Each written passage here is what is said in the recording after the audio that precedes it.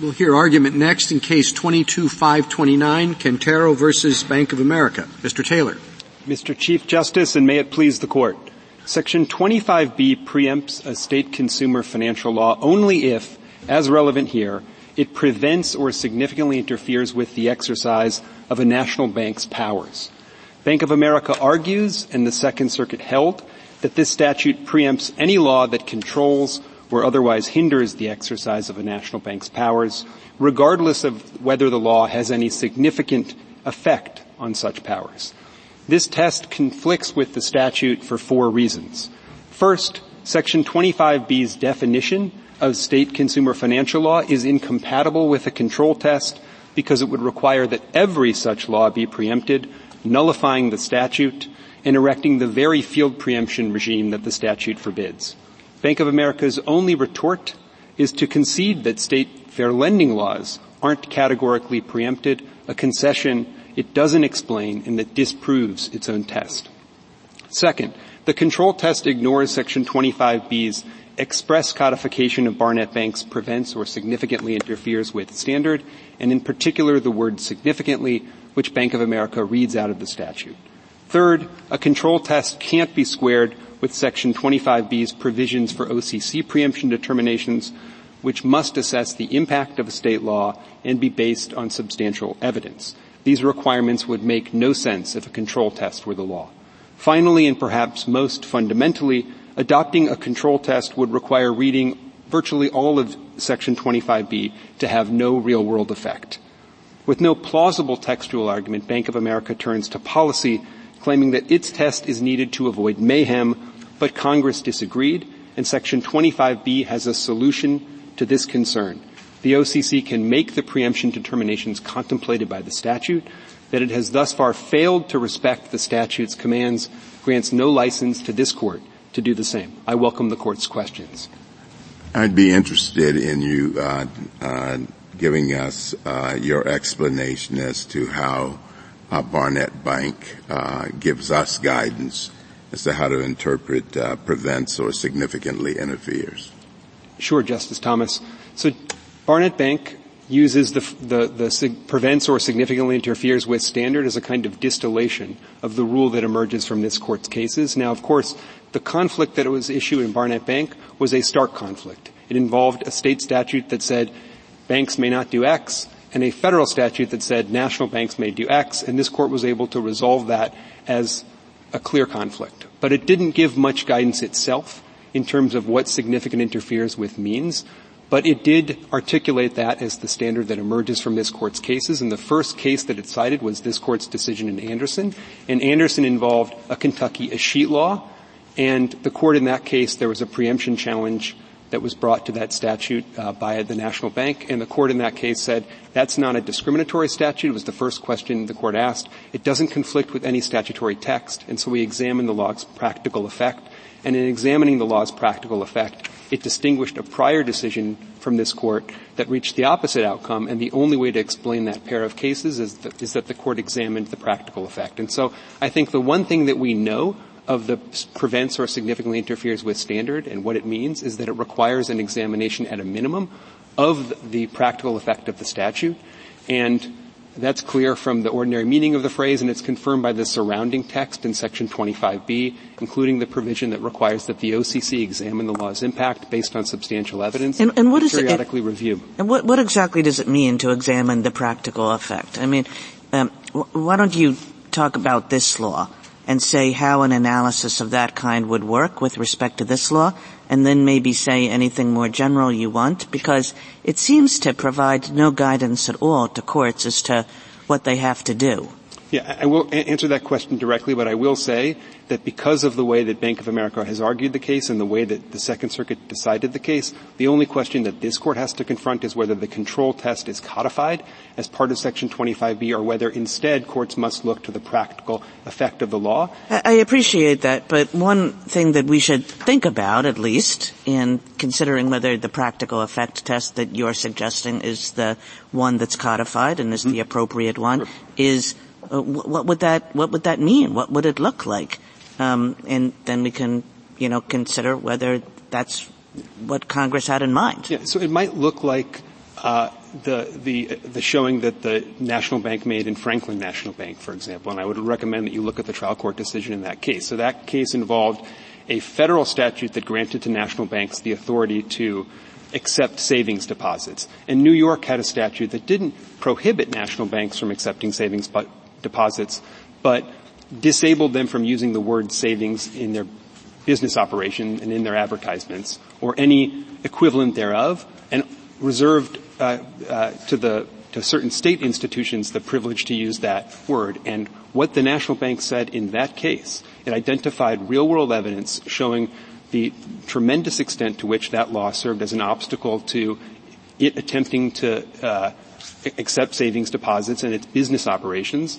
And the trial court in that case found what is effectively significant interference. And by the time that case got to this court, although it resolved the question before it based on statutory construction grounds, emphasizing the federal statute's use of the word savings, I think it had confidence based on the record before it that word mattered in the real world. And if that standard had been used here, what would that have meant? What evidence would the parties have put on, and how would the court have addressed the issue? So the legal question would be whether there's significant interference, and we think that looks to the practical effect, and Bank of America would have to identify what the practical effect is. I think it would be particularly easy for it to do so here because we have a statute that's been on the books for 50 years. State banks have been complying with it. Most federal banks, it's my understanding, have been complying with it, and indeed there was a preemption challenge that was immediately brought, and it failed, and presumably national banks were complying with it after that. And so they could look at the data showing the extent to which this minimum interest requirement has caused banks to not offer mortgage escrow services, which would be the relevant power, to consumers. And I think it would just be a question of degree at that point. And I would concede that it's not a bright line test. Congress didn't want a bright line test. It had before it various proposals that would have been a bright line test, including, field preemption. That's administrable.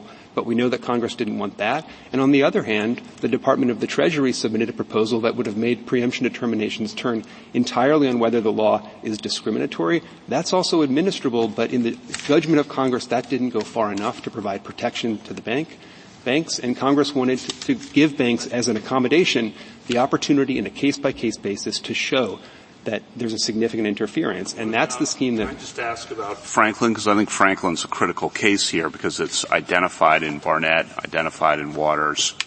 And in figuring out, as Justice Kagan and Justice Thomas says, what significantly interferes means, I think one way to do is look at the precedent applying it. So Barnett, we look at that first, but Barnett really rests heavily on Franklin. We know Franklin is correctly decided. Correct. Under the statute. You agree with that? Agree with that entirely. Okay.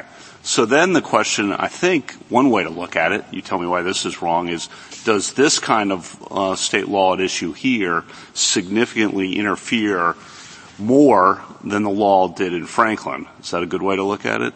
You could put it that way, yes. Okay. And doesn't a law that interferes with the pricing of the product almost by definition interfere more with the operations of the bank than something that affects advertising? I don't think so, Justice Kavanaugh. The question isn't whether it would cost money to the bank to comply with the statute.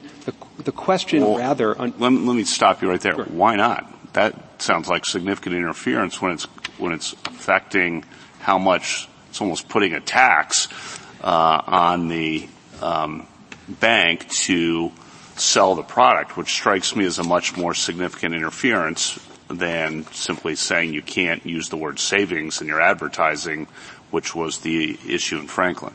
Well, if the test for preemption turned entirely on compliance costs, then a whole bunch of generally applicable laws that my friend on the other side concedes are not preempted would nevertheless be preempted if it cost money to the bank to comply with those. So I don't think compliance costs alone are enough.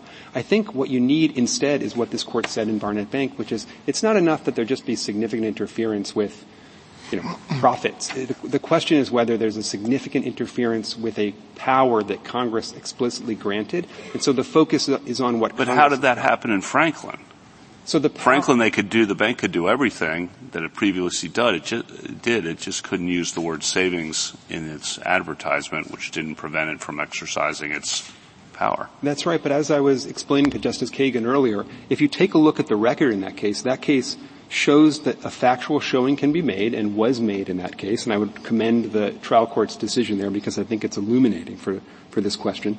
And everyone in the case seemed to understand, coming on the heels of Anderson, that there was going to be some kind of a practical showing. And this court noted the large record showing the real-world consequences of the law in its opinion. And there was there was testimony, there was consumer polling, there was lost sales, there was significant amount of data showing the degree to which this prohibition had a real-world effect. And isn't it true that the New York Court of Appeals, when it upheld the law, said that it had no, quote, seriously harmful effects on national banks?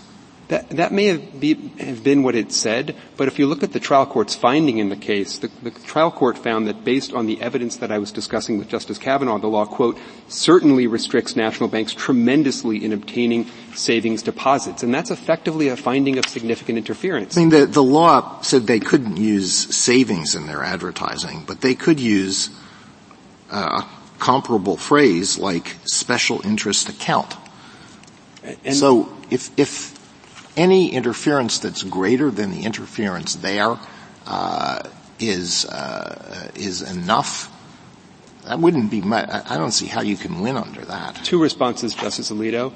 If you look at the testimony in that case, it was clear that consumers had no idea what interest-bearing account meant. I mean, the word savings actually mattered to their purchasing decisions, and it had a real-world effect. And that was a law that was discriminatory and put the national banks at a serious competitive disadvantage vis-a-vis state banks. And of course, under this statute, a discriminatory law would be preempted for independent reasons. And so, the way that this statute is designed is that non-discrimination is the most important principle that runs through the statute.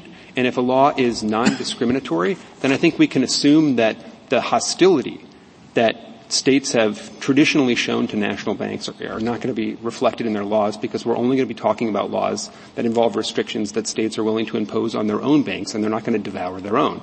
Do you think that the significant interference test should be applied on a bank-by-bank basis or on an industry basis? No, it's not bank-by-bank. That's not how it works, in our view. If you look at the statute, it's clear that when the OCC makes preemption determinations, it does so on a law-by-law basis, not a bank-by-bank basis.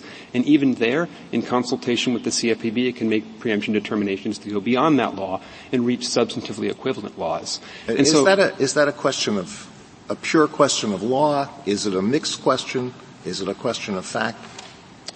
The ultimate preemption determination. No, the question of whether it significantly interferes. Is that a question of fact? It's a legal question for a court. But because it takes account of the practical effects of the law, you have to know what those effects are. And it's going to be, if the OCC hasn't identified the effects, then it's going to be incumbent on the bank, if there's no statute on point and we're talking about a non-discriminatory law, to explain what those effects are. And then the fight is not going to be about necessarily the effects of the law, but about whether that rises to the level of significant interference, and that's a legal question. The burden would be on the plaintiff challenging it, wouldn't it? If the plaintiff is a national bank challenging a law, then yes, the burden would be on the national bank.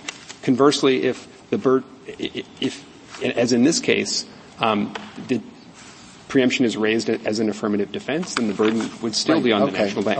All right. How do you envision this trial taking place? So that a district judge, let's say in the Southern District of New York, Eastern District of New York, wherever, is going to have a trial to determine the effect of this on all national banks operating in New York. And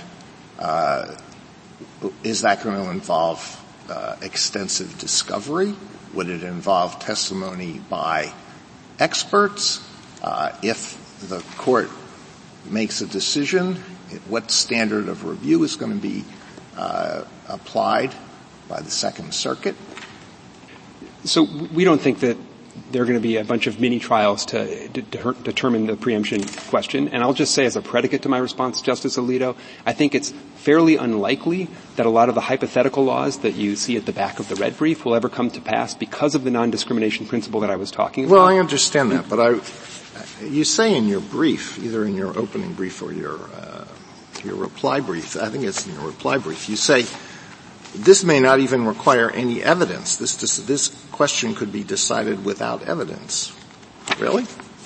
Well, it's a factual question, or at least it's a heavily factual question. How's it going to be decided without evidence? Well, you'd have to know what the effects are. So that would require some, evidence in the typical case, but if it's clear from the face of the statute, if it's just obviously punitive and it's past the point of reasonable people being able to disagree as to whether there's significant interference, and then I think that could be decided as a matter of economic logic, which is consistent with what this Court has done in other the matter of economic logic?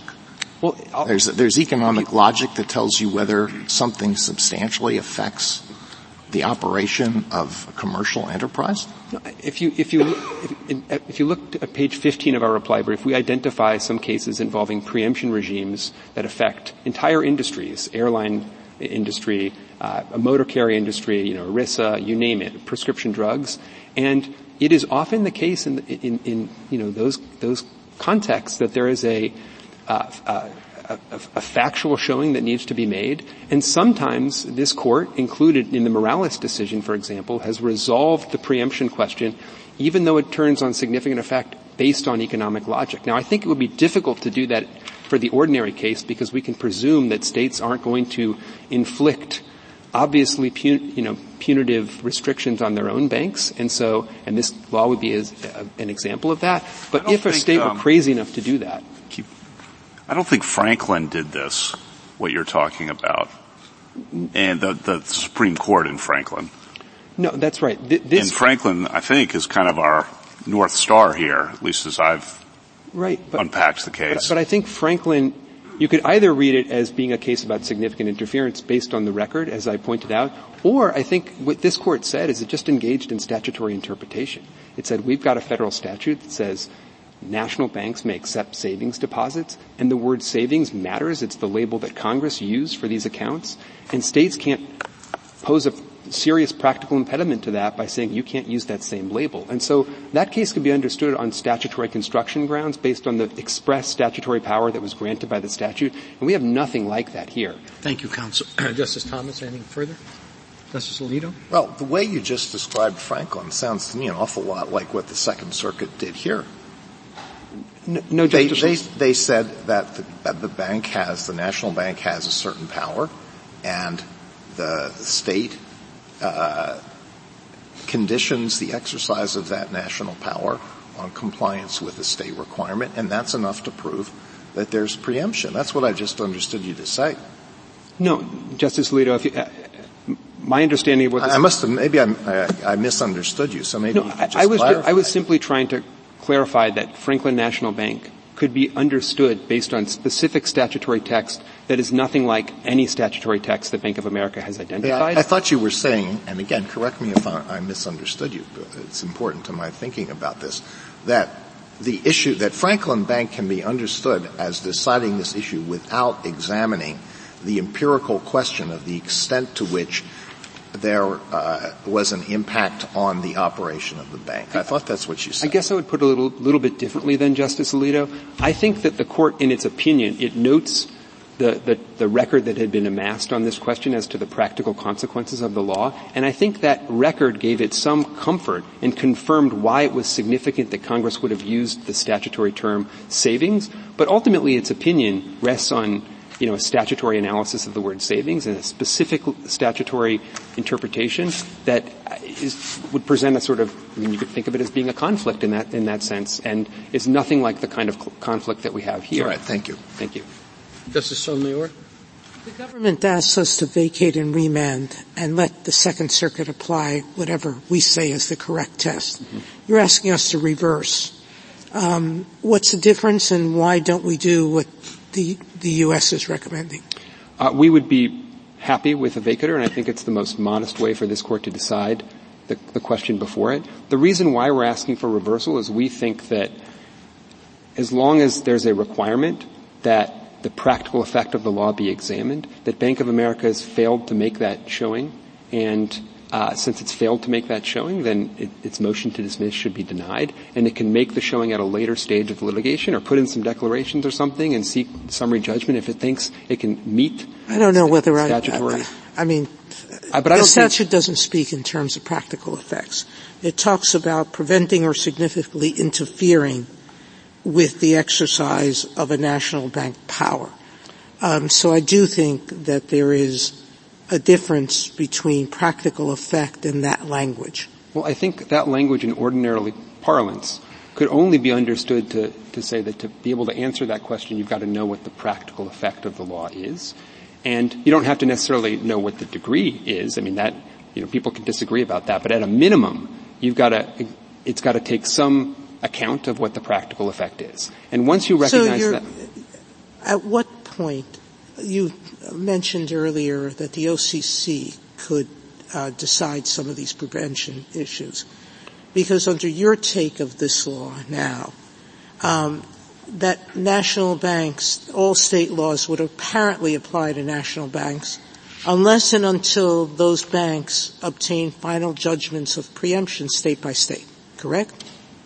I think that is correct, but now the other side's saying that's an alarming unpredictability. And some of my colleagues are concerned about that. Why don't you address that straight on? But you mentioned in your opening that you thought the OCC could do it. Well, the OCC has done it here. There's a question of whether they've applied the right standard in doing it. Yeah. But they have done it.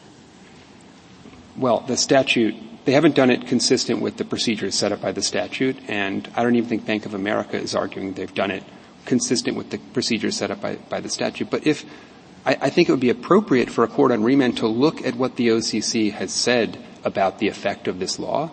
And you'll find that there's not much there in either the 2011 rulemaking or the 2004 rulemaking or in the amicus brief that the OCC submitted below. But we think, it would be appropriate for a court to consider that as part of the analysis.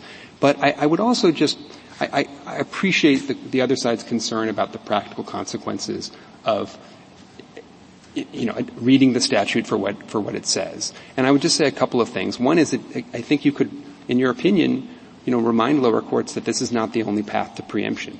There's the requirement that the law be non-discriminatory, and there's still, the requirement that it not pose a square conflict of the sort that it was at issue in Barnett Bank, which, covers prevents. And so then you've got the question of significant interference. You could, point to Anderson and Franklin as we've been discussing, but the OCC has a role to play there too, and the OCC does have expertise, and to the extent that it thinks a particular state law is very troubling and poses a significant interference, it can endeavor to explain why in a rulemaking consistent with the statute, and courts can look at that, and to the extent that it's persuasive, they can defer to it, and that gives banks the kind of predictability that they crave. Whether we like the case-by-case approach, the statute requires it. I think I would have expected you to say that to start with.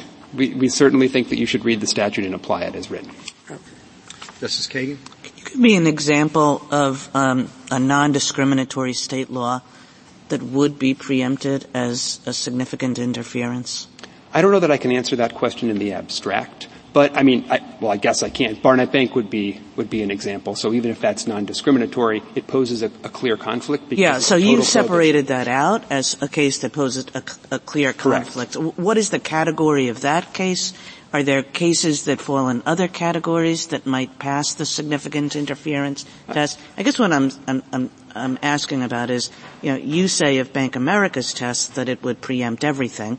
But one could say about your test that it would preempt basically nothing, as long as a statute was indeed non-discriminatory. No, and indeed that was the Treasury Department's proposal, that preemption would just turn on whether a state law is discriminatory. And if it wasn't discriminatory, then it wouldn't be preempted. And we know Congress didn't select that regime. So it's got to do some work beyond non-discrimination. I just bring that up to point out that we know that ease of administration wasn't top of mind. Yeah, so what's the work? Give me some statutes. So the statute says prevents or significantly interferes with. We think the word prevents is how you take care of a case like Barnett Bank. It's a square conflict. It prevents the exercise of the power granted by Congress. That can be resolved just with legal briefing.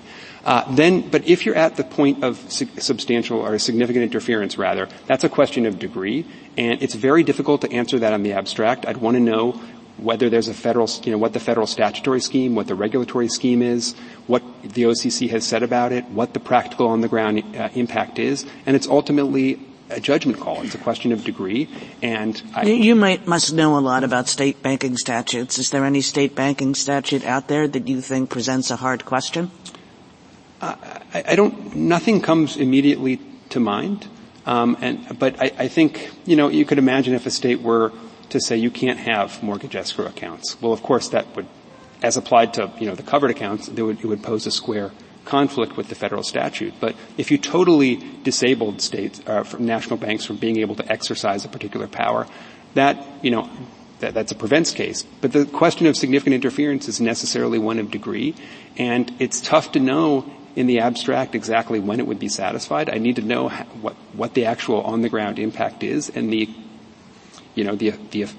extent to which that significantly interfered with the national bank's exercise of the particular power at issue in the case, which is conferred by Congress. Justice Gorsuch? Justice Kavanaugh? I think you said it's a judgment call on a matter of degree. Would a 10% state law, would that be significant interference? So if it's non-discriminatory, I'm assuming for purposes of the hypothetical it would be non-discriminatory, although I think requiring that it be non-discriminatory makes it particularly unlikely that a state would ever do something like that. I understand. But indulging the hypothetical, then we'd be exactly where we are now. It's a question of significant interference, and it would be a question of degree. Judgment call for whom? I guess for us? For the 9 of us to just decide? Well, the question as to what significant interference means is ultimately a legal question, and it turns on what the actual practical on-the-ground impact is. And if the bank in that scenario could say, the judgment call, we're making the judgment call, or the court? It ultimately would be a legal question, and Justice Alito, you asked earlier about the standard of review. That would be de novo. I mean, to the extent that it rested on factual findings, that would be a different standard. But the ultimate legal question of significant interference is for a court and ultimately, subject to review by this court. And I guess I'm going to go back to Franklin then and say, well, we're not just doing this. We're not totally at sea when we have to do this under your approach. Franklin says some limits on your advertising and how you describe your product. That is significant interference. And you agree that that's correct? I think that's a way to understand that case. And so if you wanted to give guidance to lower courts, you could use Franklin National Bank as an example, just as the Barnett Bank Court did in its opinion. And I guess here, maybe this is for a remand or for us, but telling a bank, not how you describe your product and your advertising, but you actually have to pay money that you wouldn't otherwise pay. That's much more direct interference with the operations of the bank. It seems to me, maybe you have an explanation for that. Then Bank of America, it has, would be able to, try to carry its burden of establishing that standard on. Isn't that just, do you need a trial? That's just common sense, isn't it? To tell someone you have to pay out large sums of money collectively rather than how you describe your product and your advertising. Isn't one more significant interference than the other, the pricing? No, so I'll take the Franklin side of that question first, if I may. So just to be clear about the law in Franklin, it went well beyond advertising, and it disabled banks from even being able to use the word savings on their deposit slips anywhere in their bank offices. It just eradicated the word or any of its equivalents from the premises of the bank. And I think, might think about that as posing a First Amendment problem today. It was also a discriminatory law that gave certain state institutions the ability to use that word, and so it posed a number of distinct problems. But I think ultimately, too, it posed a conflict with the text of the federal statute because the state in that scenario thought to significantly interfere with the exercise of an express statutory power that Congress granted. Advertising was not an express power. The advertising, the court made clear, was an incidental power. Right, but the power that I think ultimately the court focused on was the express power to accept savings deposits, and in particular the use of the word savings, I think, was critical to the court's analysis. Right, and here the express power is the lending, and the incidental power is the escrow accounts, correct? The way the Bank of America articulates the power, and we're not disputing their articulation of the power for purposes of, this court's decision, is the power to offer mortgage escrow accounts to consumers. So the question is, to the extent to which the law significantly interferes with that power, And do you still think McCulloch versus Maryland was correctly decided? Yes, we have no issue with McCulloch. And I think there's only one way to answer that question. Why is that correctly decided and this different? So we point to this in our brief, but there are a couple of key distinctions. So that case involved a discriminatory tax on the Second Bank of the United States. And I think at that time, the Second Bank of the United States functioned more like the Federal Reserve Bank, and it had a public-facing component. And it doesn't, modern national banks don't really resemble the Second Bank of the United States. And the laws that we have, as in this case, are not discriminatory laws. And in any event, it's a question of preemption, and it's ultimately Congress that lays down the standard, and the standard is prevents or significantly interferes with. Thank you. Justice Barrett? Counsel, you're drawing a distinction, which I also saw, in your brief, between express powers and incidental powers. Can you just explain to me why that matters? And I'll tell you kind of where I'm going with it or why I'm thinking about it. It almost sounds to me, and correct me if I'm wrong, that you're saying that if a power is express, that something more like a control test might apply just as a matter of economic logic, say. But that if it's incidental, and you would characterize this one, I gather, as incidental, that we get into this more fact-specific inquiry. Am I understanding your position? I think you're right to point out that we do underscore the fact that this is an incidental power, so that Congress hasn't said anything specific on the subject. And indeed, it's a kind of second-order incidental power that is at issue, which is not just the ability to have the accounts, but then, to set the interest rate. And so I think the reason why we're focusing on that is preemption questions typically turn on what Congress says in the text of a statute, and so you want to look at the text of the statute. And this court in Barnett Bank, right before the sentence that articulates the standard as prevents or significantly interferes with, says that the relevant power is the power that, quote, Congress explicitly granted. Now, what's interesting here is the National Bank Act actually expressly grants incidental powers, and so there is an express grant of authority to national banks to engage in incidental powers. But the ultimate question, I think, has to focus on what Congress has said in the text of a statute. Well, I do agree with that, but you've characterized Barnett Bank a couple times as kind of an express conflict. But Barnett Bank goes out of its way to say we don't have an irreconcilable conflict there. It wasn't the kind of situation where you had the federal statute saying, do X, the state statute saying not X. And so it was about significant interference, and I don't read Barnett Bank to be applying this kind of fact-specific inquiry that you're talking about. So is the difference really just that the statute said something express? Well, so in Barnett Bank, you're right that there was an impossibility preemption. So it wasn't impossible for the bank to both comply with the federal statute and the state statute. But the court did say that there was an express conflict based on the text of the statute. And so the irony is Barnett Bank announced the standard which it distilled from this court's cases, but it really didn't have occasion to flesh out the contours of what significant interference means because it involved a complete prohibition.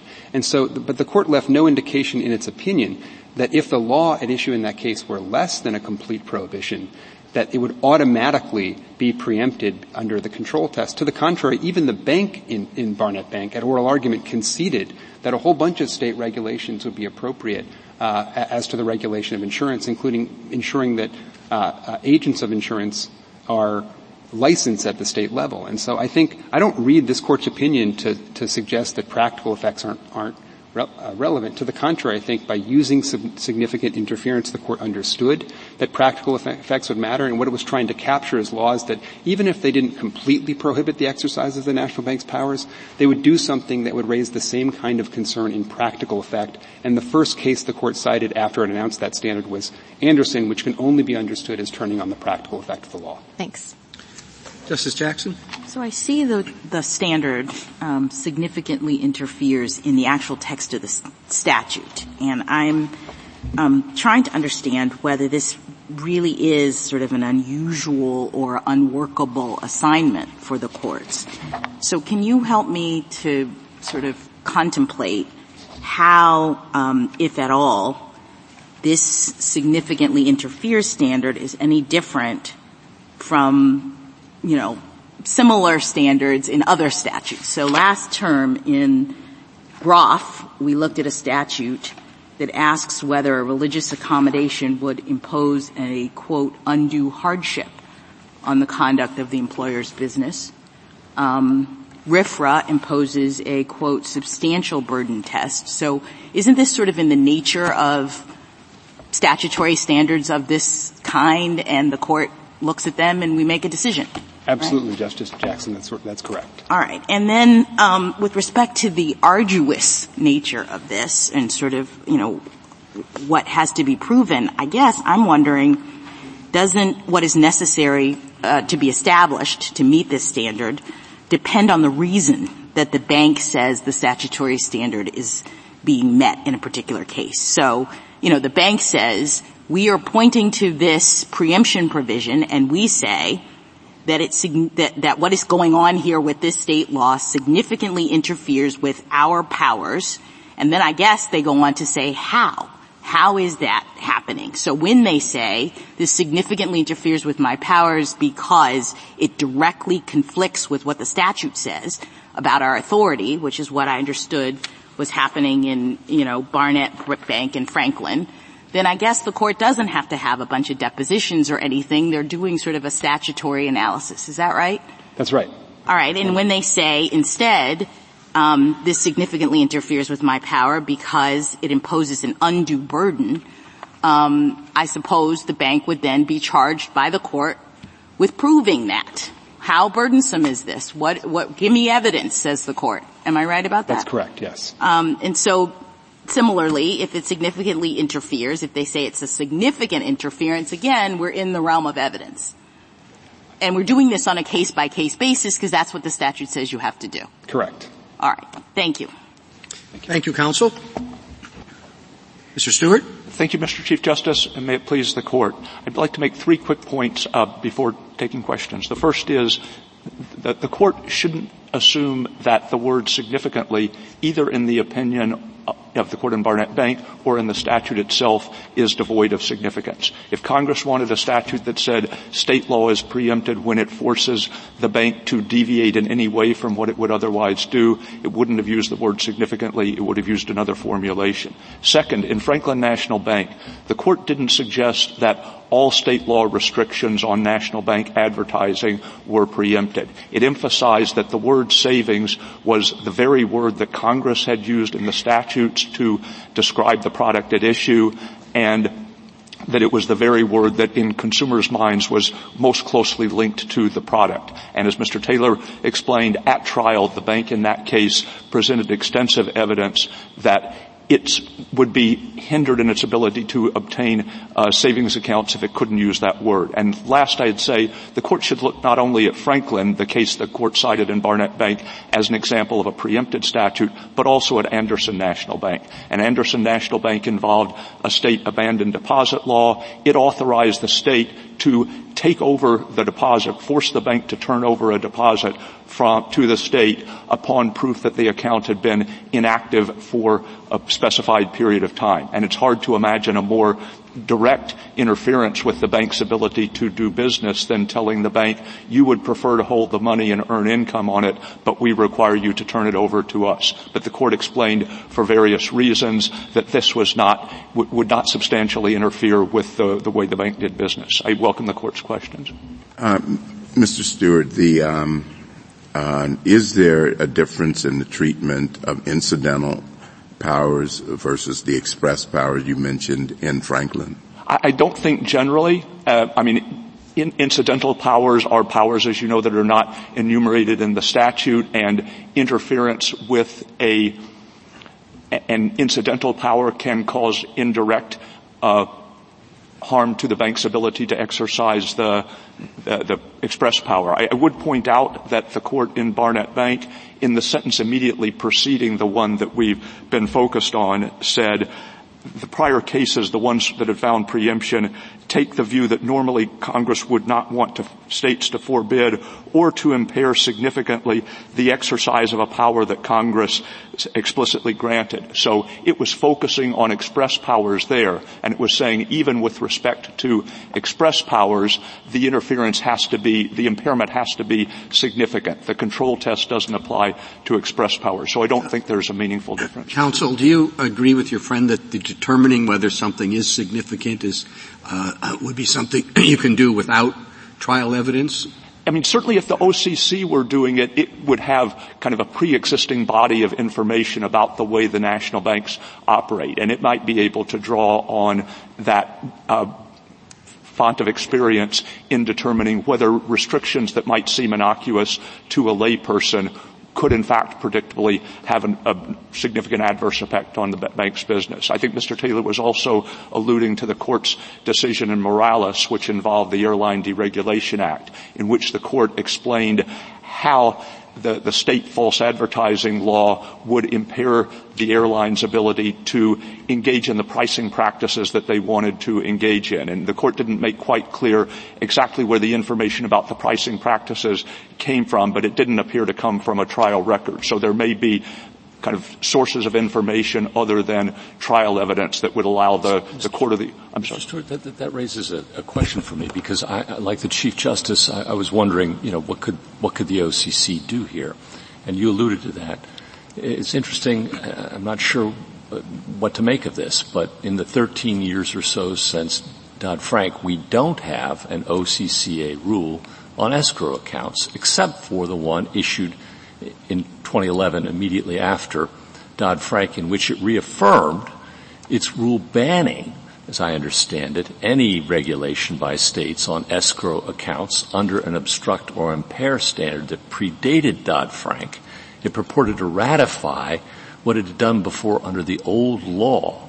And as I took it from a couple of cryptic footnotes in your brief, you're not asking us to defer to that regulation. In fact, you seem to suggest that it's inconsistent with the law and entitled to no respect. Why hasn't the OCC done something here under the law that actually exists? Well, the OCC did file an amicus brief in the Second Circuit, taking the other way. And so that was what they did. Now, you seem to have disavowed everything the OCC's done since Dodd-Frank. What do we do with that? Well, I think there are substantial indications in the text and history of Dodd-Frank that although Congress intended to codify the Barnett Bank standard, it intended to revise or overturn the way that the OCC had been making And then the OCC said, maybe you thought so, but we promulgated it before Dodd-Frank, so you're stuck with it. And now you're saying, that's not right. And is the OCC going to actually do some of this work at some point under the law? As far as I'm aware, the OCC has never issued a case-by-case preemption determination. And I don't know what the reason is, but I would say if you imagine the OCC trying to do a case-by-case preemption determination with respect to the New York law at issue here, the most straightforward way to do it would simply be to say, we have a regulation that says states can't regulate mortgage escrow accounts. This is a regulation of mortgage escrow accounts. Therefore, it's preempted. But if the OCC tried to do it that way, it would run into the provisions of Dodd-Frank that say when the OCC does these determinations, it considers the impact of the state law. In fact, we have exactly the regulation you say, if they did this. They did it. They said there are no escrow regulations that are permissible under state law. They're all preempted. But you're not defending that regulation. You're disavowing it. You've flip-flop positions on it. And I'm asking, is the OCC ever going to get around to doing that which Dodd-Frank directs it to do? Well, I think I would say Dodd-Frank authorizes but doesn't direct it to do this. Now, if the petitioner's position in this case prevails, and if the court holds that some inquiry into practical impacts is necessary with respect to the individual state law, then it's very possible that the OCC will start making these case-by-case determinations, because independent of legal expertise, the OCC has expertise in the way that national banks operate and can bring that expertise to bear in determining... If it has expertise, why are you disagreeing with its long-standing position? I think the two or three reasons. The first is that, as I say, we think that the text of Dodd-Frank manifests a disapproval by Congress of the way that OCC had been doing these determinations. The text says case-by-case determinations, and it's really the opposite of an OCC rule that says here are many categories of state laws that can't be enforced at all. Even though the key members said otherwise.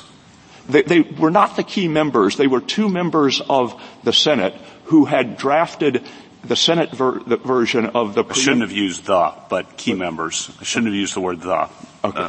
They had drafted the Senate version of the preemption provision, and the Senate version contained a general reference to the legal standard in Barnett Bank, but didn't use the phrase prevents or significantly interferes with. And then the House bill had framed the preemption standard as, does the state law prevent? I interrupted you. Keep going with why you changed positions. So one's your reading of the text and history. That they indicate that Congress wanted the OCC to redo this. I think the second thing that we would say is the way in which OCC's view is currently manifested is in the 2011 regulations. But Congress said the way that OCC is supposed to do preemption determinations going forward is through case-by-case determinations. And historically, it's been a requirement for deference that the agency act through the procedural mechanism that Congress specified. The third thing is Congress said even when the OCC does case-by-case determinations,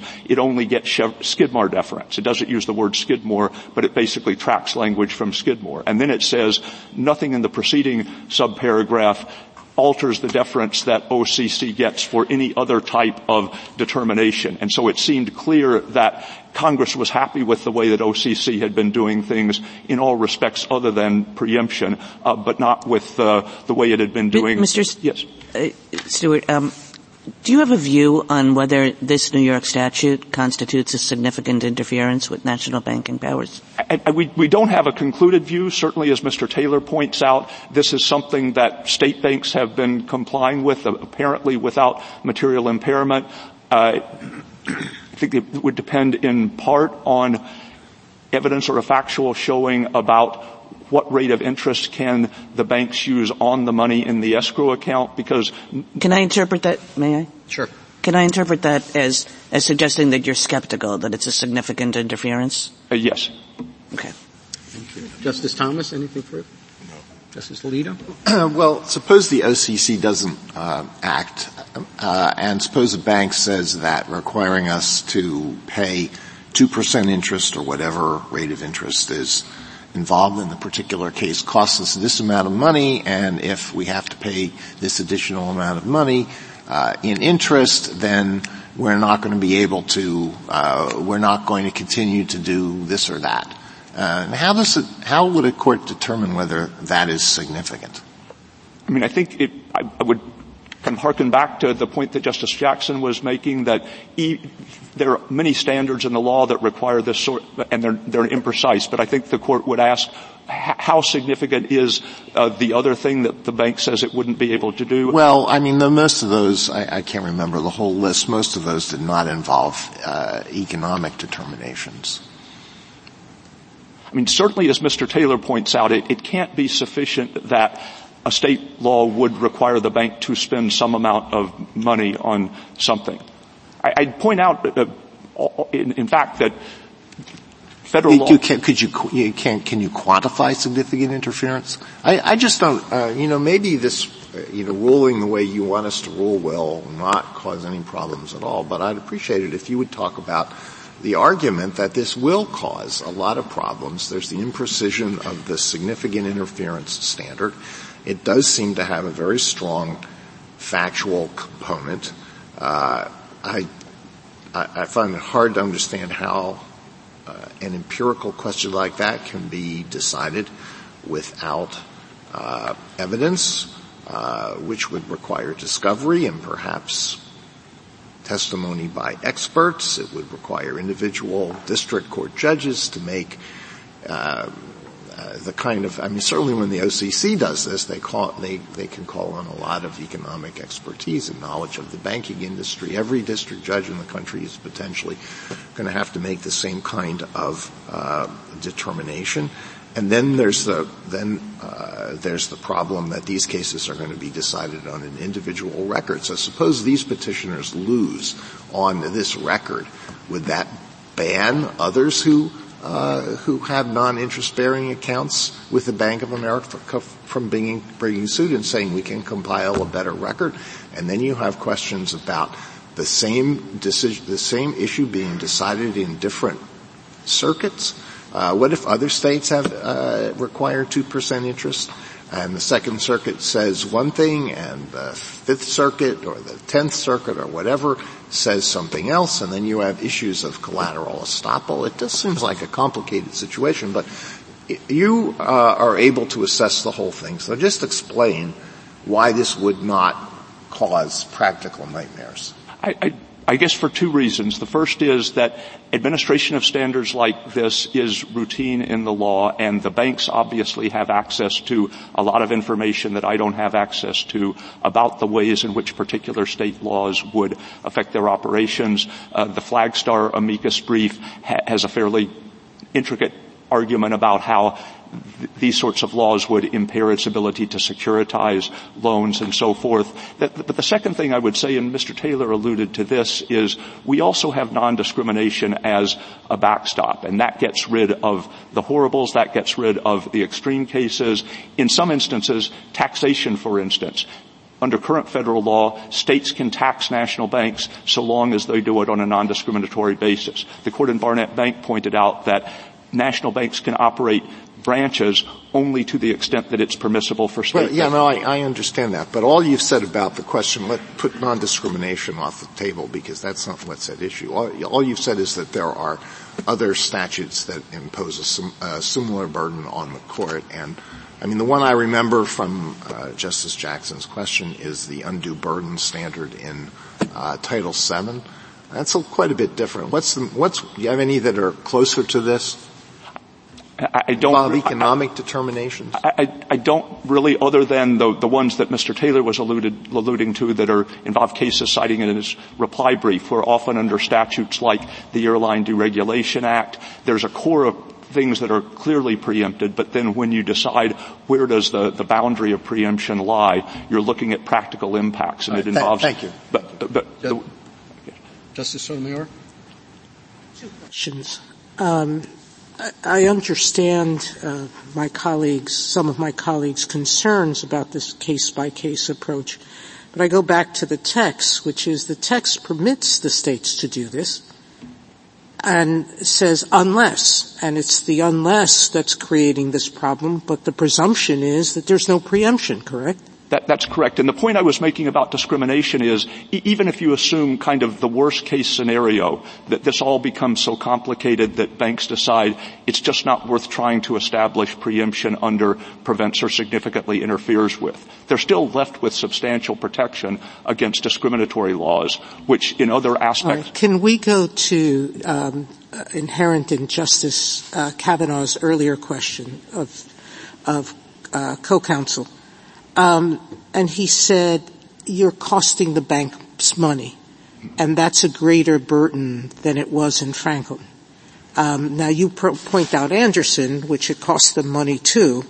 So do you have an argument as to why his saying that Franklin sets a sort of maximum or a minimum is a wrong way to look at this? Well, Franklin didn't cost the bank money in the sense of forcing it to make outlays, but it cost the bank money in the sense of making it more difficult for the bank to attract customers and thereby earn money on the accounts. That is, the bank officers testified it was more difficult to get consumers to sign up for savings accounts if you couldn't use the word savings in your pitch. They had consumer surveys that showed that consumers were more likely to recognize the word savings. No, I understand that, but and so I think it would be, for these purposes, an artificial distinction to draw a line between state laws that require the state to lay out money and state laws that simply make it more difficult for the state to earn money. Well, then answer why it's not a significant interference, or how do you measure that when it's costing the bank money? I mean, one thing you would want to look at is to what extent could the bank earn money on the escrow account, and what relationship would that potential earning have to the interest it was required to pay out? Because when people defend the use of escrow accounts in this setting, it's never on the ground that it's a good way for banks to earn a little money. It's on the ground that it protects the bank's collateral against the possibility of failure to pay taxes, failure to maintain insurance, and escrow accounts are very useful for those purposes. So, in essence, you're almost saying this would be an easy case to prove if they can earn 5% and they just have to give up 2%. there's no substantial interference. There's no cost. That would certainly be right. I think the more difficult... If they can't earn any money on this money, and they have to pay out, that might be. Yes, then you're at least trying to determine whether that mandatory outlay is significant. Okay. Justice Kagan?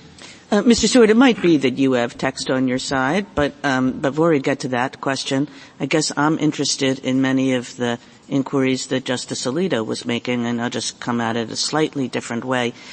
Yes, significant tests are common in the law, but they're not really common in preemption inquiries. We don't really see a whole lot of preemption inquiries where we have to do this question of like, how much is too much? And, one reason we don't is you need an answer that applies everywhere and for all time. I mean, significant effects. You could have no significant effect now, and then 10 years from now you're in a different economic environment, and you could have a significant effect. And does that mean it would be a kind of on-off switch, like one day the law applies and the next day 10 years later it doesn't? So add to Justice Alito's question about maybe different parties would present different records. Maybe different states would have the exact same law, but the economic circumstances in those two states would be very different. So it looks as though the federal law preempts one state law and doesn't preempt the other state law. It seems an odd kind of inquiry for a preemption question. I guess the first thing I would say is, and I'd point the Court to the cases cited at the back end of Mr. Taylor's reply brief that talk about statutes like the Airline Deregulation Act, which preempts state laws relating to rates, routes, and services. And if you have a state law that specifies what rates or routes or services the airline can use, that's an easy case. That's preempted without regard to practical impacts. But the Court has also recognized sometimes states will regulate something else, but the regulation of something else will have a predictable spillover effect on the airline's ability to pursue the rates, routes, and services that they want. And it's in those cases at the border of preemption where the courts have been forced into pragmatic inquiries. And as I say, the second point I would make about the text is there were other formulations Congress could have chosen. Some statutes refer to I guess you're not giving me a whole lot of comfort in this about how peculiar this would be, that we could have different rules in different states. We could have different rules depending on the time that the challenge is brought. I think that's A, something that Congress signed up for, but B, it's really a benefit to the banks. That is, if Congress had prized ease of administration above all else, it could simply have rested on the anti-discrimination prong, as it has with respect to other aspects of national bank operations. And by adding prong B of the preemption standard, Congress is giving an additional opportunity to the banks to say, even though the states are doing this to their own state-chartered banks as well, it will significantly impair our operations. They can invoke it or not invoke it as they want, but it's an additional opportunity for the banks. Thank you. Justice Gorsuch? Justice Kavanaugh? On Barnett, the statutory text directs us to Barnett, so I've been trying to parse Barnett even more than usual. And I have a question about the two paragraphs after the articulation of the standard. The court in Barnett said, where Congress is not expressly conditioned the grant of power upon a grant of state permission, the court has ordinarily found that no such condition applies. Then says in Franklin National Bank, the court made this point explicit. The federal statute before us, as in Franklin National Bank, explicitly grants a national bank an authorization, permission, or power. It contains no indication that Congress intended to subject that power to local restriction. How do you interpret those sentences? I'm sorry, I have the pages here, but can you say? Well, I'll say the last sentence again. And as in Franklin National Bank, it contains no indication that Congress intended to subject that power to local restriction. Thus, I'll give you one more sentence. Thus, the court's discussion in Franklin, the holding of that case, and the other precedent we have cited above strongly argue for a similar interpretation here. a broad interpretation of the word may that does not condition federal permission upon that of the state. Yes, I think the court there was referring to one of the arguments that Florida made in the case. And as Mr. Taylor was pointing out, the conflict in Franklin was very stark. The federal statute said national banks may sell insurance in small towns. The state statute said that you can't. And perhaps out of desperation, the state argued that, well, when the federal statute says national banks may sell insurance in small towns, it only means they may do this if state law allows it. And the court said that's not the way we usually understand federal authorizations to work. That ordinarily if the National Bank Act says you can do something and state law says you can't, the federal statute controls. Two more questions. Apologies. To follow up on what Justice Gorsuch said, Dodd-Frank does explicitly require payment of interest for certain kinds of escrow accounts. Given the OCC history and Congress's involvement, Congress explicitly requiring that for certain kinds would suggest something else for these. Well, what the statute? How do you respond to that? The statute says that for these mandatory accounts that are mandated by TILA, the bank must pay interest under applicable state or federal law. And so there's a question about what applicable means. And certainly with respect to applicable federal law, it would mean you'd have to point to some other federal statute that required interest to be paid on the escrow accounts. I think one natural reading of that provision would be it doesn't establish a special rule for TILA mandated accounts. It just says if you would be required to pay interest on this account were it voluntarily created, you have to do it if okay. Last question. You said earlier, I think, the banks could do this without material impairment. I think you predicted that. Yes. I mean, we certainly have not seen anything up to this point that suggests that a bank could not pay this and rate. If it's higher costs, therefore decreasing the availability of credit or higher rates that they charge, is that material impairment or not, and how do we assess that? I mean, certainly out-of-pocket expense in and of itself wouldn't be sufficient, but they would have to not just assert but make a showing that this would be a deterrent to their a meaningful practical deterrent to their offering other services. Thank you. Justice Barrett? Mr. Stewart, do you understand case-by-case basis to refer to bank-by-bank basis or to statute-by-statute basis? Statute-by-statute basis, and the statute says the OCC can extend its inquiry beyond the specific state statute to a substantively equivalent state law. And so that in our view, reinforces the sense that it's statute by statute, not case by case. And do you think And do you think that this language, case by case, I'm just looking in the statute, do you think it is designed to say something about how courts conduct the preemption inquiry, as in this case, because it was brought by court versus the comptroller of the currency? Because I'm just looking at the way that it's structured. It says, any preemption determination under this paragraph may be made by a court, comma, or by regulation or order of the comptroller of the currency on a case-by-case basis, comma, and then all of the subsequent references to case-by-case basis refer to the OCC determination. And I'm just asking, should I make anything of that? I mean, the two things you should make of it are, first, yes, it is directed just to the OCC, and it seems to have been a reaction to the 2004 OCC regulations, which declared kind of broad categories of state law to be off the table. And Congress was saying, don't do it that way. Focus on the impacts of a particular state law. Totally agree, which is how I read it. So I'm wondering how much, it just seems to me like I'll try to get to the point of why I'm wondering about it. It seems like, that phrase case by case basis itself sounds fact laden.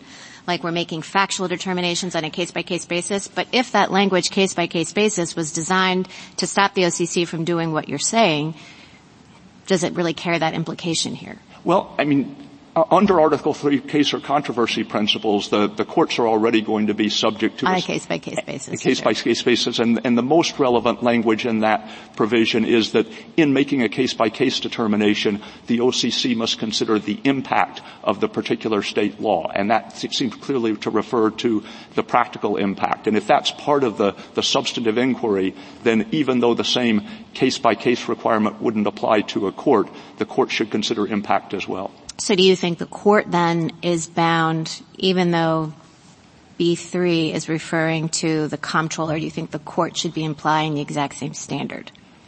I mean, the court is certainly bound by the same substantive standard. If you look at B1. Well, B1, A, B, and C, of course, but yes. I took you to be referring to 3 case-by-case basis definition moving forward? No, I wouldn't. Again, the court will be naturally looking at a particular state law just because that's what courts do. Yeah. Congress didn't have to worry that courts would kind of announce broad lists of things that couldn't be regulated. And so the court should still consider the impact, the practical impact, but it's not otherwise bound by the procedural requirements. Of course. So it just seems to me then that the court, I guess what I'm saying is I'm not sure how much all of the talk about case-by-case basis does for this question of whether this is primarily a legal or factual inquiry for a court. I would agree that the ultimate inquiry has both factual and legal components. That is, you have to know the facts, but you also have to make a legal determination. Do these facts amount to significant interference? Thanks. Justice Jackson? Yeah, so going back to Justice Alito's questions, is there a reason why national banks can't be subjected to the same kinds of evidentiary standards that other plaintiffs have to satisfy when they're making legal claims? No, I mean, national banks, and because we are talking about not the effect that this would have on somebody else, but the effect it would have on the national banks themselves, not only do they have the wherewithal to satisfy these requirements, but they're in the best position to have the relevant information. And they have the wherewithal in part because there's nothing that prevents national banks from hiring lawyers and gathering evidence and presenting them to the court, right? Right. And is there something about economic questions that are not within the competency of the court? No, and I'm sorry. Doesn't the court litigate issues in the realm of economic regulation all the time? Sure. And so I guess I'm wondering, is the showing here really any different than the other standards that I'm talking about? So, for example, I mentioned the undue burden standard in the Title VII scenario. I mean, it would seem to me that the showing that a company employer would have to make in Title VII regarding undue burden on its business when accommodating religious employers is really no different in kind, is really no different in kind than the kind of thing a national bank would have to show if it says this is substantially interfering with my powers. All right, so let me ask you about how often such a showing would have to necessarily be made. Did I understand you to say that the preemption determination always requires an evidentiary showing? I think you kind of discussed that, but aren't there circumstances in which a big evidentiary showing wouldn't be necessary? Yes, I mean, there certainly could be cases in which the nature of the restriction had such an obvious impact on the bank that you wouldn't need at least any an obvious impact, for example, like it's directly conflicting with what Congress says about the bank's powers. That would be one example. Another example would just be like charging the bank has to pay 15 or 20% interest rate. Now, as Mr. Taylor pointed out, that's not going to happen in the real world because states are not going to impose restrictions like that on their own state chartered banks. And so the non-discrimination requirement will take off the table a lot of the most extreme. So this isn't the big evidentiary showing problem is not going to happen in every case in which the bank is making a claim about preemption. That's correct. And I'd also point out the bank, to the extent at least that it's worried about enforcement by state officials, it doesn't have to wait to be sued. That is, Barnett Bank was a case in which the bank went into court itself and sought a declaratory judgment of preemption, and that would be bringing available. Its evidence and its lawyers and that sort of thing. Yes. Finally, with respect to Justice Kagan's question, I guess I'm wondering what, if anything, we can do about the oddity of the standard in this context. It's in the statute. And so I don't know whether we can just read the statute to say something other than it says because we think this is odd to have it here. I mean, we certainly agree that you can read the statutory language in light of the Barnett Bank opinion because the statute tells you you're supposed to do that. It did, both by drawing specific language from Barnett Bank and by including a separate citation to Barnett Bank itself. But I don't think the court can get away from the fact that Congress chose this particular formulation as its distillation of the Barnett Bank opinion. And that's because, as you said in the beginning, significantly affects means something, right? That Congress has actually used another formulation if it just wants preemption regarding any law that relates to this, right? They say that in ERISA, for example. It says it's preempted if it relates. Yes. And so that's easy to apply, but here they didn't say that. Yes. And sometimes some preemption provisions say a state can't enforce a law that is different from or in addition to the requirements of federal law, meaning a state can attach additional consequences to conduct that already violates federal law but can't go beyond that. And it didn't choose anything like that here. Thank you. Thank you, counsel. Thank you. Ms. Blatt? Thank you, Mr. Chief Justice, and may it please the Court. New York law significantly interferes with the exercise of national banking powers in two respects. First, the law controls the interest rate on mortgage accounts, and second, a patchwork of 50 of these state laws would unduly burden national banks, destroying their uniform federal character. Now, the other side posits that significantly interferes requires factual proof that a state law would hinder a banking power to some unspecified degree. But significantly interferes can be both quantitative and qualitative. And a state law that dictates the attributes of a banking product interferes with national banking power in a qualitative effect, just as courts telling prosecutors what charges to bring would significantly interfere with executive power. Barnett Bank uses the term significantly interferes in a qualitative sense. Barnett Bank reasons that state laws are preempted absent any indication that Congress intended to subject the banking power to local conditions. And here we know Congress intended the opposite. First, federal law comprehensively regulates state mortgage escrow accounts in order to protect consumers without requiring any interest. And second, Congress speaks expressly when it contemplates state interest laws. It did so for state usury laws, and Dodd-Frank itself requires interest on certain mortgage escrow loans, but not petitioners. It is unfathomable that Congress intended the other side's test. They never told you what interest rate would be too much, what to do when market forces change, and how courts should proceed bank by bank. But national banks need to know their regulatory obligations ahead of time. It would create seismic uncertainty if the laws of 50 states could apply to every banking product and service. And not just every feature of a mortgage, but everything from interest rates on savings and checking accounts to ATM fees to credit card reward programs. Congress surely intended a preemption standard that preserves the stability and predictability that undergirds a safe and sound banking system. Welcome questions. Ms. Blatt, do we treat express banking powers the same as incidental banking powers? It would seem that you would have to somehow have a way to fathom what these incidental powers are. Right. No, there's enumerated powers in the 7th of 12 U.S.C. 24, and incidental powers are defined as necessary powers to the business of banking. And I can't think of a more, so the only enumerated ones are basically lend money, take deposits, and then make real estate loans in 371. What interest you charge is so fundamental to a banking product and the banking power that it would seem absurd to say a state could dictate the interest rate on something like a savings account just because that's an incidental power. Well, I agree with you on that. And in Franklin, though, I think it was statutory, right? It was expressed. But what I'm more interested in is the creation of an escrow account, then interest rate on the escrow account, which is not something the bank would normally have to do. That's correct. I mean, 13 state laws require it.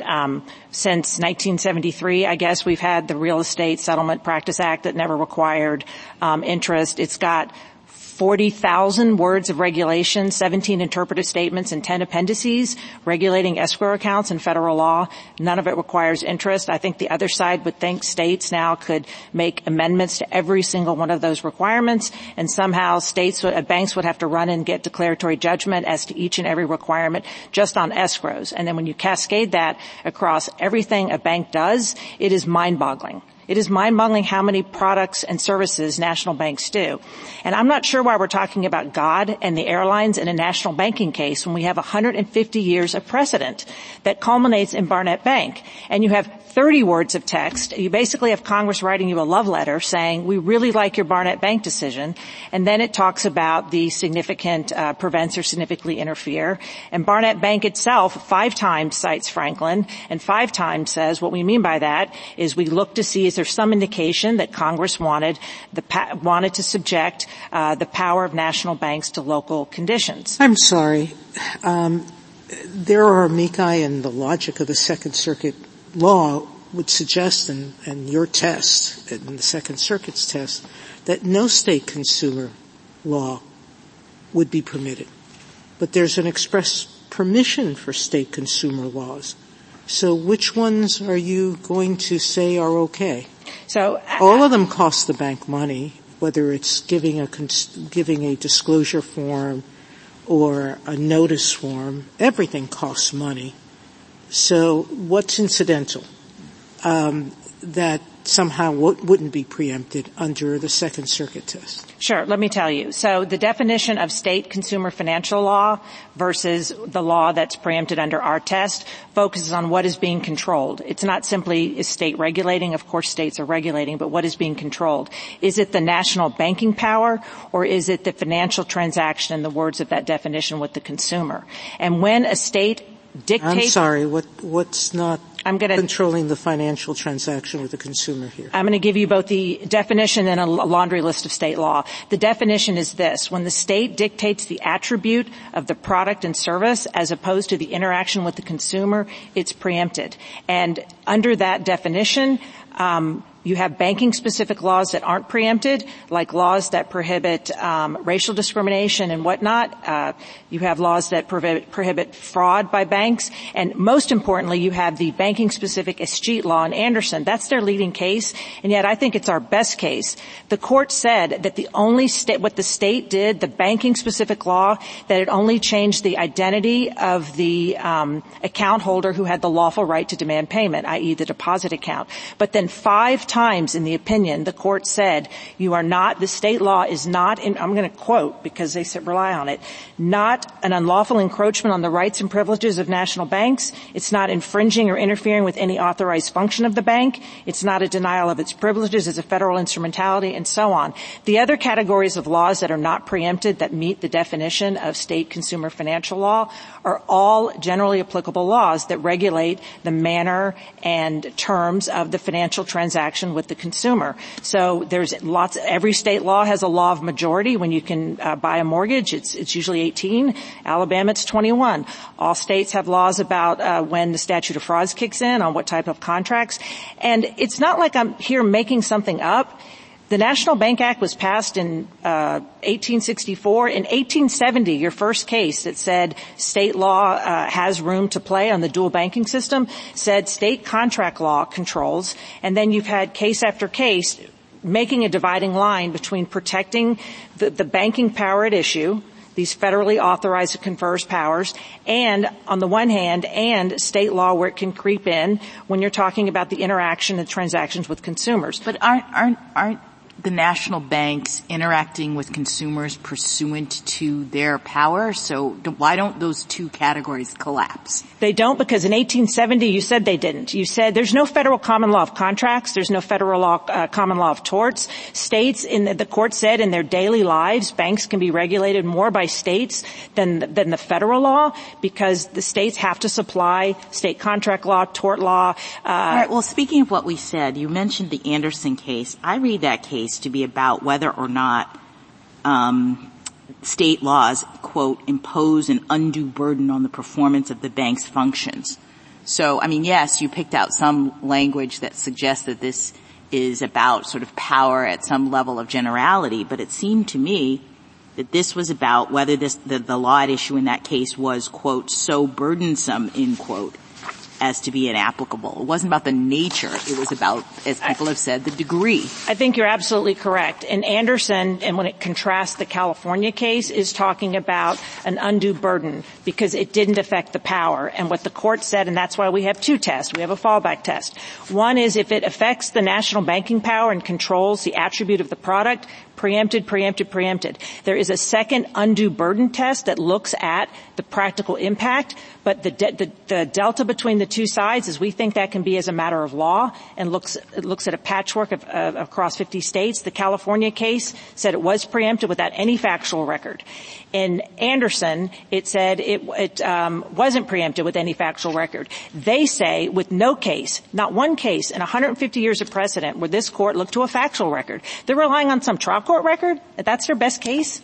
When the Supreme Court didn't even talk about it, I think that pretty much tells you all you need to know whether Congress intended a factual record for banking preemption. Now, on the OCC, I think, there are three reasons why it is just simply implausible that by codifying Barnett Bank, Congress tended to overrule it or somehow upset it.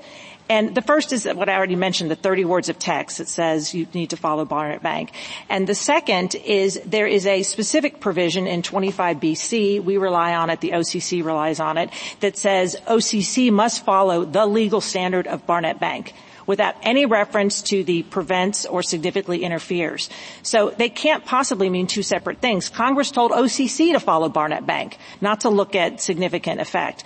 And the third reason, we think it's just completely doubly bizarre and backwards that you would take Congress being mad at the OCC and imposing procedural requirements is somehow they intended to impose a new substantive standard on courts. When they weren't mad at you, they weren't mad at courts, and it imposed a standard that no one's ever heard of or applied before, that you would go fact by fact, law by law, bank by bank. And he did a little fancy footwork when you said, would this proceed bank by bank? He answered by saying, well, that would be the OCC. He never told you what would happen with Justice Alito's, question about what would happen if Bank of America couldn't prove it, but another national bank, Citibank, could do it. There's no answer to that. And in terms of the impact, the notion that Mr. Stewart, speaking on behalf of not of the OCC but the Justice Department, that you just have to look sort of at the records of the bank. The biggest problem with something like interest rates, which makes this a very easy case, is today 2% is 4 times the national savings. At the time of Mr. Cantero's, it was 33% times the national savings rate, and that's Mr. Himes. At the time of Mr. Cantero, it's 10 times. I don't know what you think. Maybe you should let the courts know. Let's look at ATM fees. $4 sounds, I don't know, maybe $1.50, and then we can go to credit card reward programs. We'd have to have a consumer survey. I think I'd like 2% back on my credit card, but maybe states say it has to be 4%. And I just don't even know how they would do this in terms of what the impact is. Justice Jackson, banks are in the business of money, so the impact is not just the potential for confusion and duplication and inconsistency and the sheer 50 state regulators that you'd have to contend with, and the laws are constantly changing. But most things with banks, if you take it out of one hand, it comes out another. And when Congress studied this in 1973, they said, Blatt, I thought all the national banks were pretty much the same in terms of their powers. Like, I thought we were talking about what a state law is doing to the national bank power. So it's not at the level of a particular bank. It is, and any of the banks could make the argument. And once they do, it would come up to the Supreme Court, and we would decide ultimately, right? Well, that's this case. The Second Circuit said a mortgage escrow account is a direct assault on national bank I guess I just don't understand why it's so hard. I don't think it is hard. No. What I'm saying is you're making the argument that it is really going to be very challenging for banks if we rule against you in this case, and I don't understand why that's the case. Well, you have, since the Reagan administration, of former OCC controllers telling you it would create a seismic sea change and uncertainty. So that's the view of controllers from Reagan to all the way with the Biden officials. You haven't even heard from the OCC, which regulates the national banking system. That alone should scare you tremendously, that you don't even have the OCC up here. In terms of how hard it would be, I don't think I've heard a satisfactory answer on what interest rate would be too much and how national banks could make that showing. But take just interest rates on savings accounts. I don't even know what the bank would say. They would say, well, we can do it. We'll have to. Don't you have to say something? It's your burden. You have the burden in the law to show this substantially interferes. If your answer is, I don't know what we would show, then I guess you lose. Not if 150 years of case law is relevant and Barnett Bank codified it. Because in no case has a bank, this Supreme Court ever say, well, where's your facts, bank? Franklin itself is the best case on point, and I also think it's significant that the court in Waters, that's the Supreme Court. I mean, that's actually you. You read Barnett Bank and had the most sweeping language you could possibly have about what Barnett Bank meant. And it said, states cannot control banks, period. That's the Supreme Court. That interpreted Barnett Bank. So, and that's why I think OCC has always taken this position. Because I looked at it. It says the states can exercise no control over national banks nor in any way affect their operation except insofar as Congress may see proper to permit. For sure. And that's what the whole issue is. How far did Congress permit here? Well, two Solicitor Generals said in briefs before you what I said. So I'm happy standing on OSG's view across several administrations about what Barnett Bank means. I mean, I'm fine with that. The state statutes have to be non-discriminatory. Correct. So, one way you could look at this is if a state statute is non-discriminatory, how much damage could it really be doing? And I think that's part of the problem, which is what the Franklin case illustrates and what this case illustrates is the plaintiffs will always say, well, you applied it to your state banks, so what's the problem? And the problem— That's the question. The problem goes— it seems as though there should be a kind of presumption that if the state is doing it for the state banks, it's not really interfering with bank powers in a way that we should care about. There might be exceptions to that, and that's what the language is designed to accomplish, is to pick the exceptions to that where something has gone kerflooey, such that even a non-discriminatory law does something special to national banks. So two responses. I think Franklin would have come out the other way because there was the New York Court of Appeals said there's not a sufficient showing. But more importantly, and this I think goes to the congressional design of the National Bank Act, is that they're supposed to be, why have your name Bank of America if you look like Bank of Ocean City or Bank of Hawaii? You're supposed to be able to walk into Bank of America and get one product and not have 50 products in 50 states. And every time a state says change your escrow, you have to change another aspect of the loan on the origination fee. I totally get that impulse that national banks don't want to have to deal with patchwork state laws. But the presumption, the baseline that Congress said is it's not preempted unless discrimination or you can prove significant impact. So that we can't take that argument very seriously, that it's just too much of an impairment on national banks.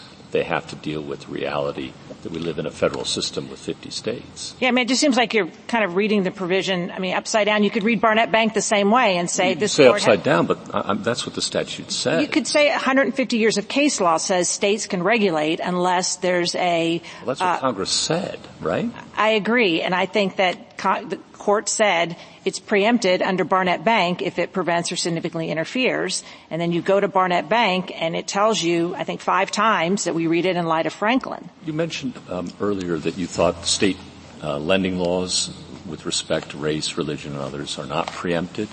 Why? So the case— On your view, if states don't get a role, and Barnett Bank should be inverting the statute, and the presumption is national banks operate free of state control, that would seem to subsume those laws too. Yeah. Principle. So no, for this fundamental reason, and that is that national banks have no power whatsoever to discriminate on the basis of race or to commit fraud. And this court in the 1924 case of First National Bank versus Missouri said, when it said that state law that bans national banks from having bank branches, the court said it can't preempt it because there's no express power or even implied power to do branches. So I think the OCC has correctly taken the view since 2004 that there's simply no power to. But if I understand, please. If I understand your test correctly, you're looking to see whether a state is conditioning the exercise of a national bank power. And for sure, that's what fair lending laws do. It says, you can't make the loan decisions that you want to make except conditional on your satisfying sub-state law. A lot of state laws can be explained in just that way, and I think that's the test you use in your brief. Yeah, but fair lending laws are a condition on a national bank's power. But so is a law that says you can't lend a mortgage to a 2-year-old. That's conditioning the bank's power on, making sure the person is 18. But those laws aren't preempted, and I think the useful dividing line is, are you changing the attributes of the product of service? Absolutely, you are. You're saying you have to lend to people you don't want to lend to. But that's the same way with the 4-year-old. But if I could just get a 4-year-old, a 24-year-old, or whatever. But there's and just a second, Counselor, there are going to be a patchwork of states and with different judgments, and you're going to disagree with some of them. And all of them have to do with the core banking powers of who you may lend to, who you may open an account for, what interest you can charge, and all of that. And it seems to me, not to put too fine a point on it, that there's a bit of wanting your cake and eating it too here. No, because we're happy with, again, your precedent. Your precedent has been very careful to make sure that states can go right up to the line, and I think Anderson says that. You can talk about, you can interact with the account holder and the bank and things like contract law, age requirements, statute of frauds. And if I can get back to discriminatory lending, banks don't have any power to discriminate on the basis of race, gender, sex, sexual orientation, but they sure have to discriminate on the basis of income status. So yes, if a state law said you can't discriminate on the basis of income, that's going to be preempted because there's a federal duty to mitigating at risk. But this is, again, and the same way with fraud, I don't think fair state lending laws to prohibit fraud in lending are preempted either. They just have never been. You can discriminate on the basis of income but not race. How about like redlining neighborhoods and things like that? Disparate impact that's extremely heavily regulated by federal law. And I don't think non-discriminatory state laws, then what? I don't think any states have argued, federal national banks have argued disparate impact laws are preempted because they're so. But under your test, why wouldn't they? Well, we can talk about the theory behind disparate impact probably, but I think it's one of those areas on how you look at disparate impact. You might argue those are preempted under your test. I don't think so, but even if they did, it's still the line that we're drawing is the line this court has drawn, I think, since Anderson, and before that if you're not changing the attribute, and I don't think it changes the loan attribute to say, is the person black or white or green? It's still a loan with the same interest rate, the same term. If you say state law says, I don't want national banks paying less than 2% or 3% or 4% on savings accounts, or no mortgage loans that are under 29 months and 10 months. That's just the product. That is literally the product. And I think we talked about the credit cards and the ATM fees. How much cash you can withdraw. How much cash you can withdraw has nothing to do with the consumer walking in. It literally is the core banking service itself. And this has been the workable standard. This has been the settled expectation. And whether or not you have to pay interest on the escrow account does or does not have something to do with the consumer walking in. Nothing. It's the nature of the product. It's the interest rate on the loan. It's no different than there's plenty of state laws that control, things like the term of the loan, what's the maximum amount you can take out on a mortgage loan. Those are all preempted, yet states regulate that for state banks. This has been, again, we've talked about the OCC. This has been the law since 1983 for all real estate, but for things like escrow. The escrow regulation came in 2004. So national banks, but for the Ninth Circuit, which I think covers 2 state escrow laws, national banks don't comply with state escrow laws unless they want to, because it's one of the features they want to do to attract consumers. In terms of how much money, these are very small dollar amounts. Bank of America put in its brief, and it had evidence in the Luznak, I think it's the Luznak how I pronounced it. It doesn't earn interest on these accounts, and it costs a lot of money to maintain them. So I don't think it's so much that again, I don't know what the factual showing would be, but I do know the other side would just say New York banks comply with it, so it's never going to be preempted. I guess I'm just trying to understand the sense of this distinction you're making, and I didn't realize that you were making this distinction, so I'm making this up on the fly. But suppose there were a state that said something like, before a loan can be denied, a person has a right to see the bank president. And that's it's actually really super, inconvenient for the bank. That would fall on your, yes, a state can do that side of the line? I think it would probably fall on the no, that the state can't. Depends on how broad you interpret the sort of the services associated with it. I will say that there are state laws that regulate, how the banking statement has to look, what kind of receipts you have to have. If you knew the amount of federal regulations that are just so exhaustive on this, that if banks had to comply with 50 different kinds of patchwork of every law on that, but sort of seeing who meeting the bank president seems to me similar on, how the banking statement has to look. Yeah, it's just suggestive of the idea that it's hard to make this distinction between what concerns your transaction with a customer and what concerns your banking product, which is what I thought you were saying. I think it's very easy when you have an interest rate. I think a harder one is like the Anderson versus California. Well, so it works for this case, but you're asking us to do something that applies to every kind of case. But it works for every case that's been addressed by OCC's regulations since the 2000s. I mean, this is not, OCC goes through a laundry list of types of preempted. They all go to the banking product. They go to the mortgage loan. Well, the government has disavowed that regulation and said it's inconsistent with the statute. So I don't know how much traction that gets you. I think you might as well have heard from the Forest Service. I mean, they literally went against. Well, I think we heard from the Solicitor General of the United States on behalf of the federal contracting two government. other Solicitor Generals and saying they didn't even consult with OCC. With all due respect, this is a bank.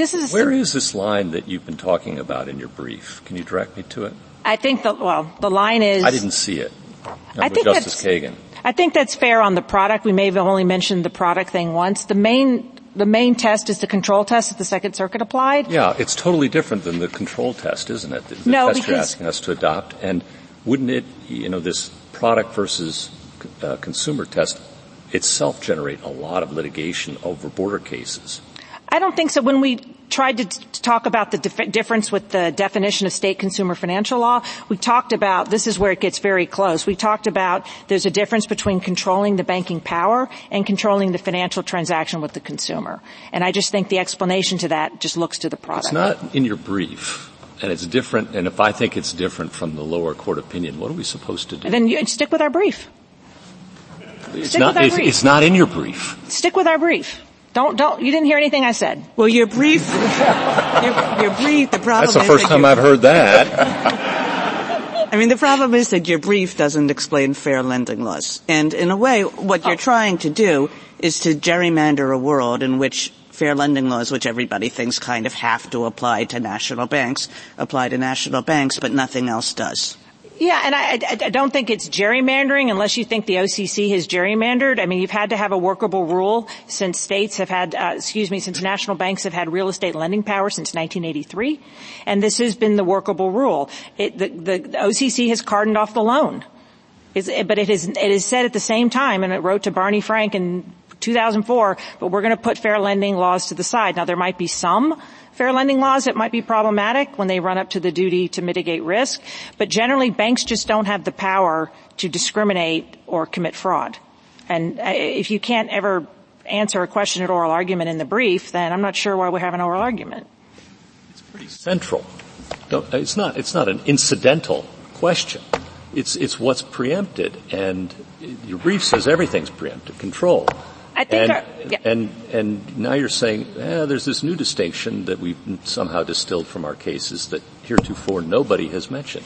So the amount of non-preempted laws is the exact same in the brief. The fair lending and all generally applicable laws that go to how you form contracts. The only one I added is the fraud laws. I don't think those are in the briefs, but I think they follow. So if you don't want to consider the fraud laws, that's fine.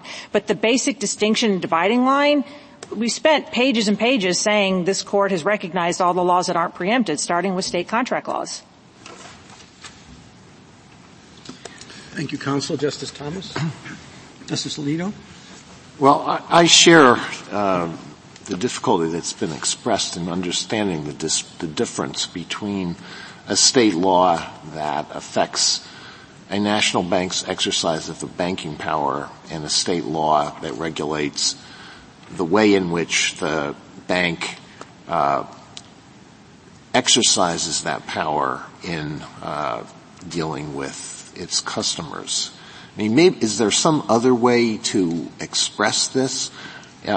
Is there something else? If we look at the instances that have been held to fall on the latter side of that line, some other characteristic that could be identified that would explain the difference? Well, the reason why I like what I'm giving you is it's because it's the statute defines state consumer financial laws in terms of the transaction. So we stuck to the text of financial transaction, and we think Barnett Bank is talking about the national banking power. But because there is this sort of semantic issue, well, regulate is regulate. Are you regulating the power? Are you regulating the transaction? It helps to explain what that means. If you wanted the case, it would be Anderson. Anderson talks about it is just changing the identity of it's no different than if you had like a garnishment or a missing person, but it doesn't affect the underlying function or powers of the bank. And this is a loan. This is literally like the most important thing they do other than take deposits. Well, there is the problem, and you've provided an answer, I'll have to think about it, as to why your interpretation doesn't preempt everything. But there's the problem on the other side that Mr. Taylor's argument seems to preempt nothing. If you can presume that anything that's okay for a state bank is also okay for a national bank, then by definition nothing is going to be preempted. Well, maybe he'll have an explanation on rebuttal about what his interpretation. Right, and the reason preempts. I like my position better is because I think I've got the status quo on my side. What they have is that Congress is really angry at OCC. But there's no suggestion in the legislative history or anything else that they wanted to create all this massive stability. This is the time of the Great Recession. Like the notion that they wanted to impose on every national bank some query of we no longer know whether the laws of 50 states apply to every single thing we do without anyone noticing. It just seems to me that this is as what the former controller brief said, it would be a sea change. Okay, one final question, just for clarity. Could you walk through the text and show why your interpretation is consistent with the text? So the relevant text. Yeah, so the 30 words of text about Barnett Bank right. We've talked about. If we want to talk about significantly interfere, I think the word significant does some work because it does a significant amount of work because not any law that could be said to interfere with the banking power. We've talked about the fair lending laws, talked about the age requirements, the writing requirements. It has to be significant that it has to go to the, authorized federal power. Okay. Is the thing that's codified the words taken from Barnett Bank significantly interferes, etc., or is it the holding of Barnett Bank? Is it how Barnett Bank itself understood those words? The latter. I think you could say it's both, but it's clearly the latter. I think in their view, you didn't have to enact any reference to Barnett Bank because they just start with significant interference. And case by case? Case by case refers to the OCC in terms of they're saying if you're going to proceed by order or regulation, you'd have to just look at escrow laws because it has to be a substantial, you might have a debate about what's a substantially equivalent to escrow laws, but case by case is not referring to facts. It's referring to you can't just say we want to preempt everything on mortgage loans. You have to look at escrow, down payment, maximum. You have to just go kind of law by law. But it's talking about the OCC. Thank you. Justice Sotomayor? Justice Kagan? Justice Gorsuch? Ms. Kavanaugh? Justice Barrett?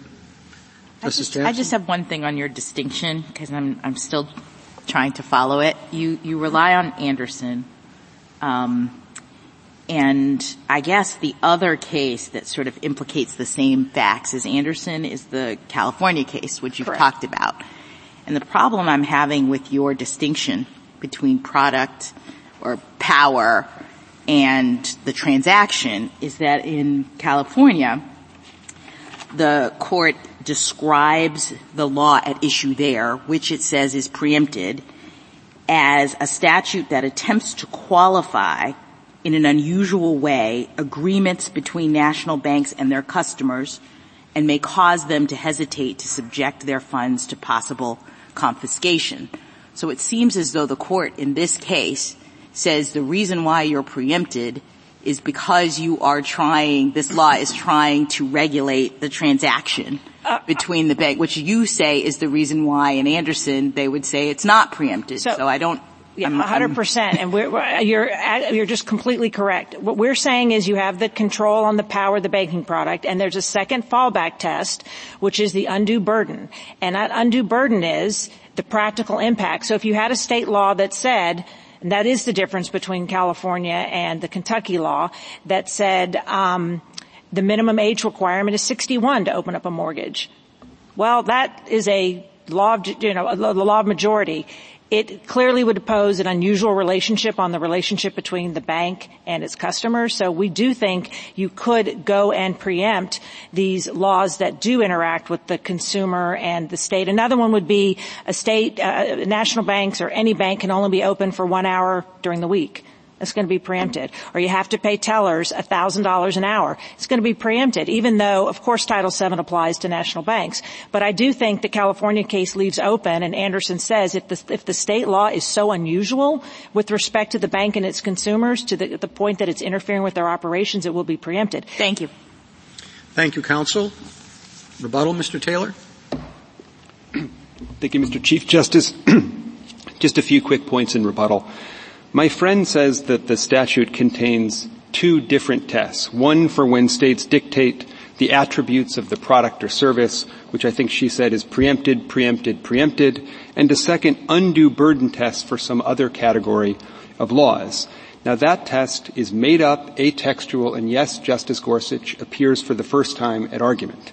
And this court in Cuomo, I'll just note, rejected a similarly atextual test, although it's not exactly the same, as inconsistent with the text of the statute, and the same is true here. Now, they read 30 words of the text of the statute, which they say is a love letter to Barnett Bank, as excising the very standard that is codified and is nullifying 7 pages of their statutory appendix, which is the entire statute, so that the statute would have no real-world effect. Justice Sotomayor, you pointed out that the statute here uses the phrase only if, which is somewhat unusual for a preemption provision, and suggests that in the real world it's as much an anti-preemption clause as a preemption clause. But it's not an exotic provision, Justice Kagan. And if you look at page 15 of our reply brief, this court has actually adopted a significant impact test. That's the word this court has used, even though it's not in the text of the statute. They're related to a cluster of cases. And this court made that up as an administrable line. And if it's comfortable with that as the line when it's not in the statute, then it should be comfortable with that as the line when it is in the statute. Now, there was a cluster of questions about the practical effect, and I just would say 3 things. The first is the importance of a non-discriminatory law. It's why a lot of their laws are hypos and not reality, Justice Kagan. But, Justice Alito, that doesn't mean that that is the entire test, just like it would have been under the Treasury Department. You still have laws that conflict, as in Barnett Bank, and you still have laws where there's a real significant interference. Justice Kagan, you gave a hypo where a bank couldn't make a loan unless a person could talk to the president of the bank. If that's non-discriminatory, it sounds a lot like significant interference to me. And the third point I would make is there's still a role for the OCC to play here. It can do the job that Congress had expected it to do if there is a real problem, like my friend on the other side claims. And their position that this would sow mayhem is pretty offensive to federalism. The idea is that nationwide companies might have to comply with non-discriminatory state laws that don't conflict with the text of a statute in the states where they do business, and that they should be entitled to preempt those statutes as a matter of law without having to show significant interference. And I think that's just inconsistent with the way this typically approaches questions under the Supremacy Clause. And finally, I would note that it's quite clear that Congress passed this statute to do something. It was reacting against what the OCC had done. The OCC said the same 2004 rule remains in effect and the same list of laws are preempted. And Congress said, no, we want the statute to have some real effect. And my friend on the other side reads the statute to have no real-world effect. Thank you very much. Thank you, counsel. The case is submitted.